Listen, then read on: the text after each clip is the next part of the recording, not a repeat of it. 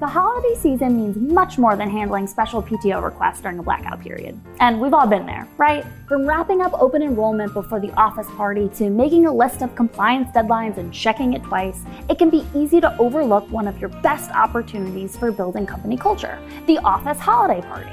Even if your party's still several weeks away, it's time to celebrate the holidays at HR Party of One. In today's episode, we're going to cover why the office holiday party matters, especially this year, and we'll also discuss how to plan yours. By the end, you'll be better prepared to show your team you care. Today we'll discuss why throw a party, how to plan your party, and how to make the most of your party.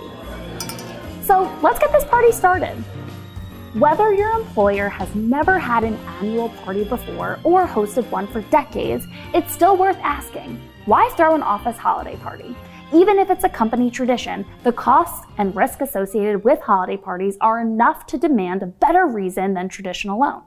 In fact, after the 2020 holiday season, that's exactly where many employers ended up. Most attempted to move their holiday parties online, while some insisted on gathering as usual, even at a time when nothing was going as usual.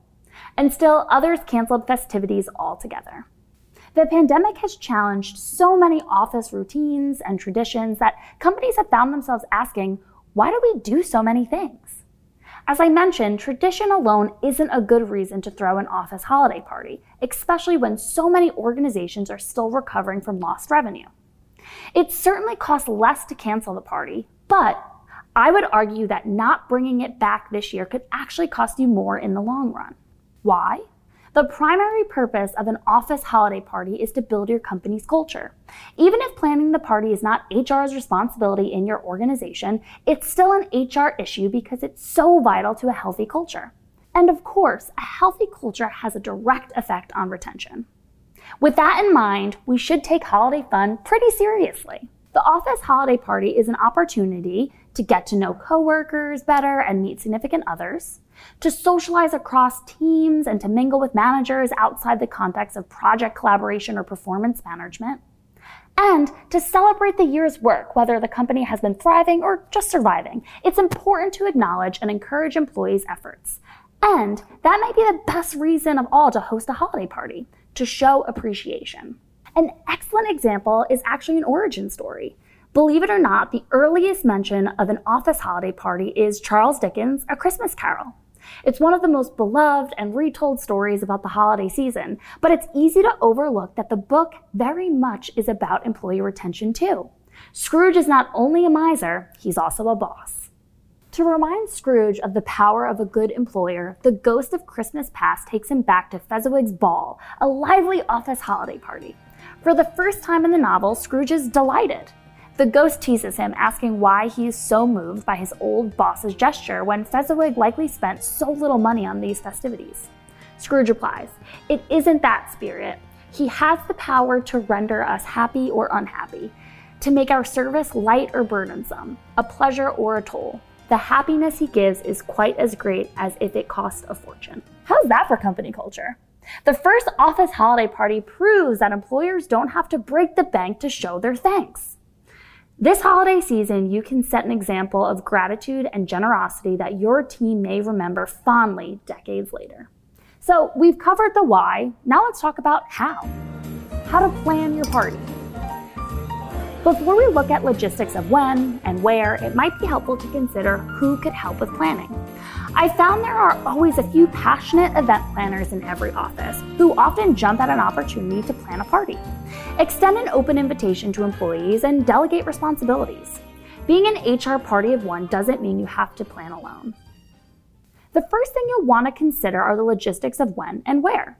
I would recommend setting a date and sticking to it before deciding on a venue. That is, unless the venue is the difference maker for your organization. At Bernie Portal, we've scheduled our office holiday party on a Thursday evening in early December. We chose a weekday out of consideration for our employees' weekend plans, which are usually especially busy around the holiday season.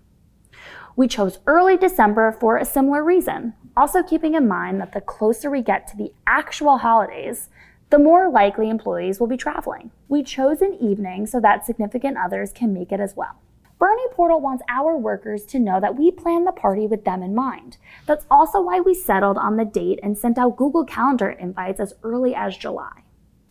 As far as location, you have several options. Obviously, the office would be the most convenient and cost-effective, but I would try to plan it somewhere else, if at all possible. Remember that the purpose of the party is to build company culture. Hosting the festivities in the same space as daily activities make the event less exceptional.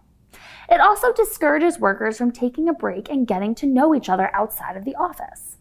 Many HR pros know how our physical environment can influence our attitude. Parties are no exception. Some small to mid-sized business owners may want to host the holiday party at their home. After all, hospitality is a form of appreciation.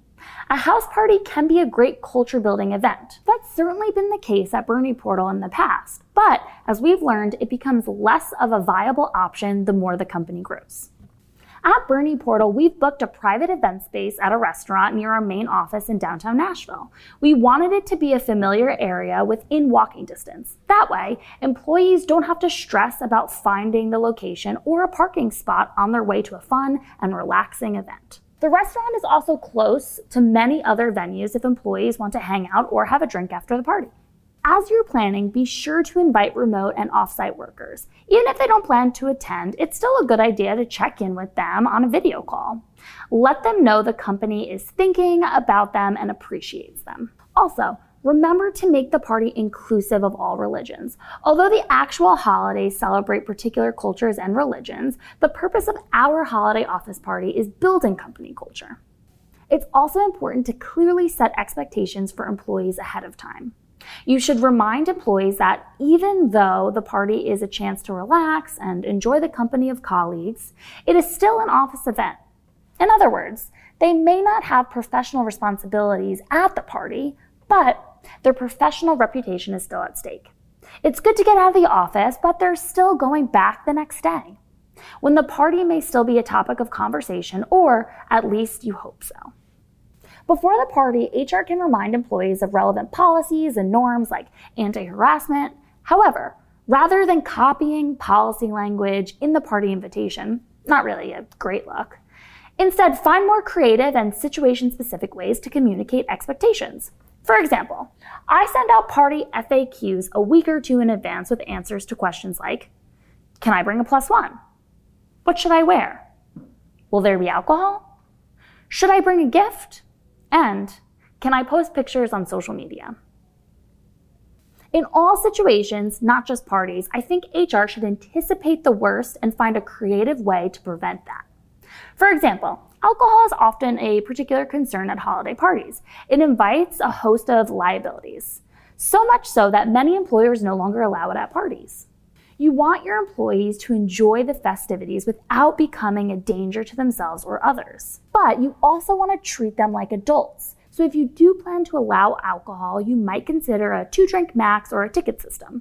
Or you could give each employee an Uber or Lyft code ahead of time to nudge them towards getting a ride rather than driving home afterwards. There are so many ways you can plan your holiday office party in a way that uniquely is suited to your organization. I just want to reiterate how important it is to plan early and communicate clearly, whatever the details and expectations. Speaking of expectations, let's discuss how HR and managers can make the most of your holiday office party. So, what about party time? Should HR just kick back and relax and let all of the meticulous planning go to work for you? Or should HR be vigilant and on guard throughout the night? I think there's a third way. To be clear, HR should not be the party police. You want to have fun too, and you certainly deserve it. I think it's actually good for employees to get to know HR pros in a more relaxed social setting. Employees can be more understanding of policies and procedures they don't like when they see the human behind human resources. Take the opportunity to enjoy yourself and let others see that. Still, if there's an expectation that employees not treat this as a private party with close friends, then there should be some light supervision. After all, someone in leadership will have to, at the very least, assume responsibility when booking the venue. I'm not saying that the person is the de facto party police, but I'm saying that there is already some degree of responsibility to go around. However, It should not all fall on HR's shoulders. As I mentioned in recent episodes, one of HR's responsibility is training and coaching management. The office holiday party should be another opportunity to exercise that leadership role. I would recommend sending an email to managers a few days before to establish at least these 3 expectations. Managers should act as hosts. The office holiday party allows everyone to get to know one another better, but it could be the case that for some employees, say new hires or fully remote workers, their managers may be the only person in the company that they know. That means, at the very least, managers should commit to showing up. As hosts, managers should make sure they greet their direct reports and introduce themselves to significant others.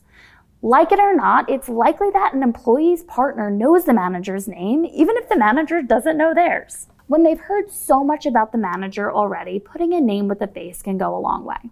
It also helps managers better see an employee as a whole person when they meet a significant other. When workers feel seen, they often attribute that to company culture, which in turn contributes to company culture. Next up, managers should help make connections. Several years ago, a brand new hire showed up at our office holiday party, knowing no one but his hiring manager. The problem, however, was that the manager wasn't there and didn't let anyone know that someone needed to introduce the new hire to coworkers. The awkwardness left a lasting impression, even though several considerate employees eventually saw what was happening and took responsibility. Managers are also the most frequent point of contact between teams. This means they often know more people across your organization than employees who mostly just collaborate within their team. The office holiday party is a great opportunity for managers to help their employees make connections, which can give those workers a better sense of purpose and understanding for how each person contributes to the whole. This feeling of working towards a common goal is at the very heart of a healthy company culture. Next, managers should remember they are managers.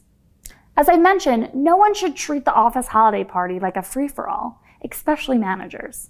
Like HR, managers should try to enjoy themselves, but they should not forget themselves. Even without meaning to, workers will notice their manager's behavior at the party, as my 2 earlier points made clear. Getting me out of the office does not change the fact that managers still represent company leadership in the eyes of their employees. In turn, managers should keep an eye out for their employees' behavior as well. This shouldn't require constant, condescending attention. Remember, they likely hired the members of their team, which means they should be able to trust their judgment. However, managers should be willing to take someone aside, discreetly of course, if that employee starts to embarrass themselves or the company at the party. It will go so much smoother coming from someone who's established rapport in a weekly one-on-one meetings rather than HR. Managing difficult conversations with integrity and grace is, you guessed it, another hallmark of company culture. For more on training and coaching managers, I've included links to earlier episodes in the description. We've talked a lot about company culture in the holiday episode of HR Party of One. That's because it's something to anticipate and celebrate. In next week's episode of HR FAQ, we're going to answer the question, what is company culture? Check it out on this channel next Tuesday. As always, remember that your role is as strategic as you make it.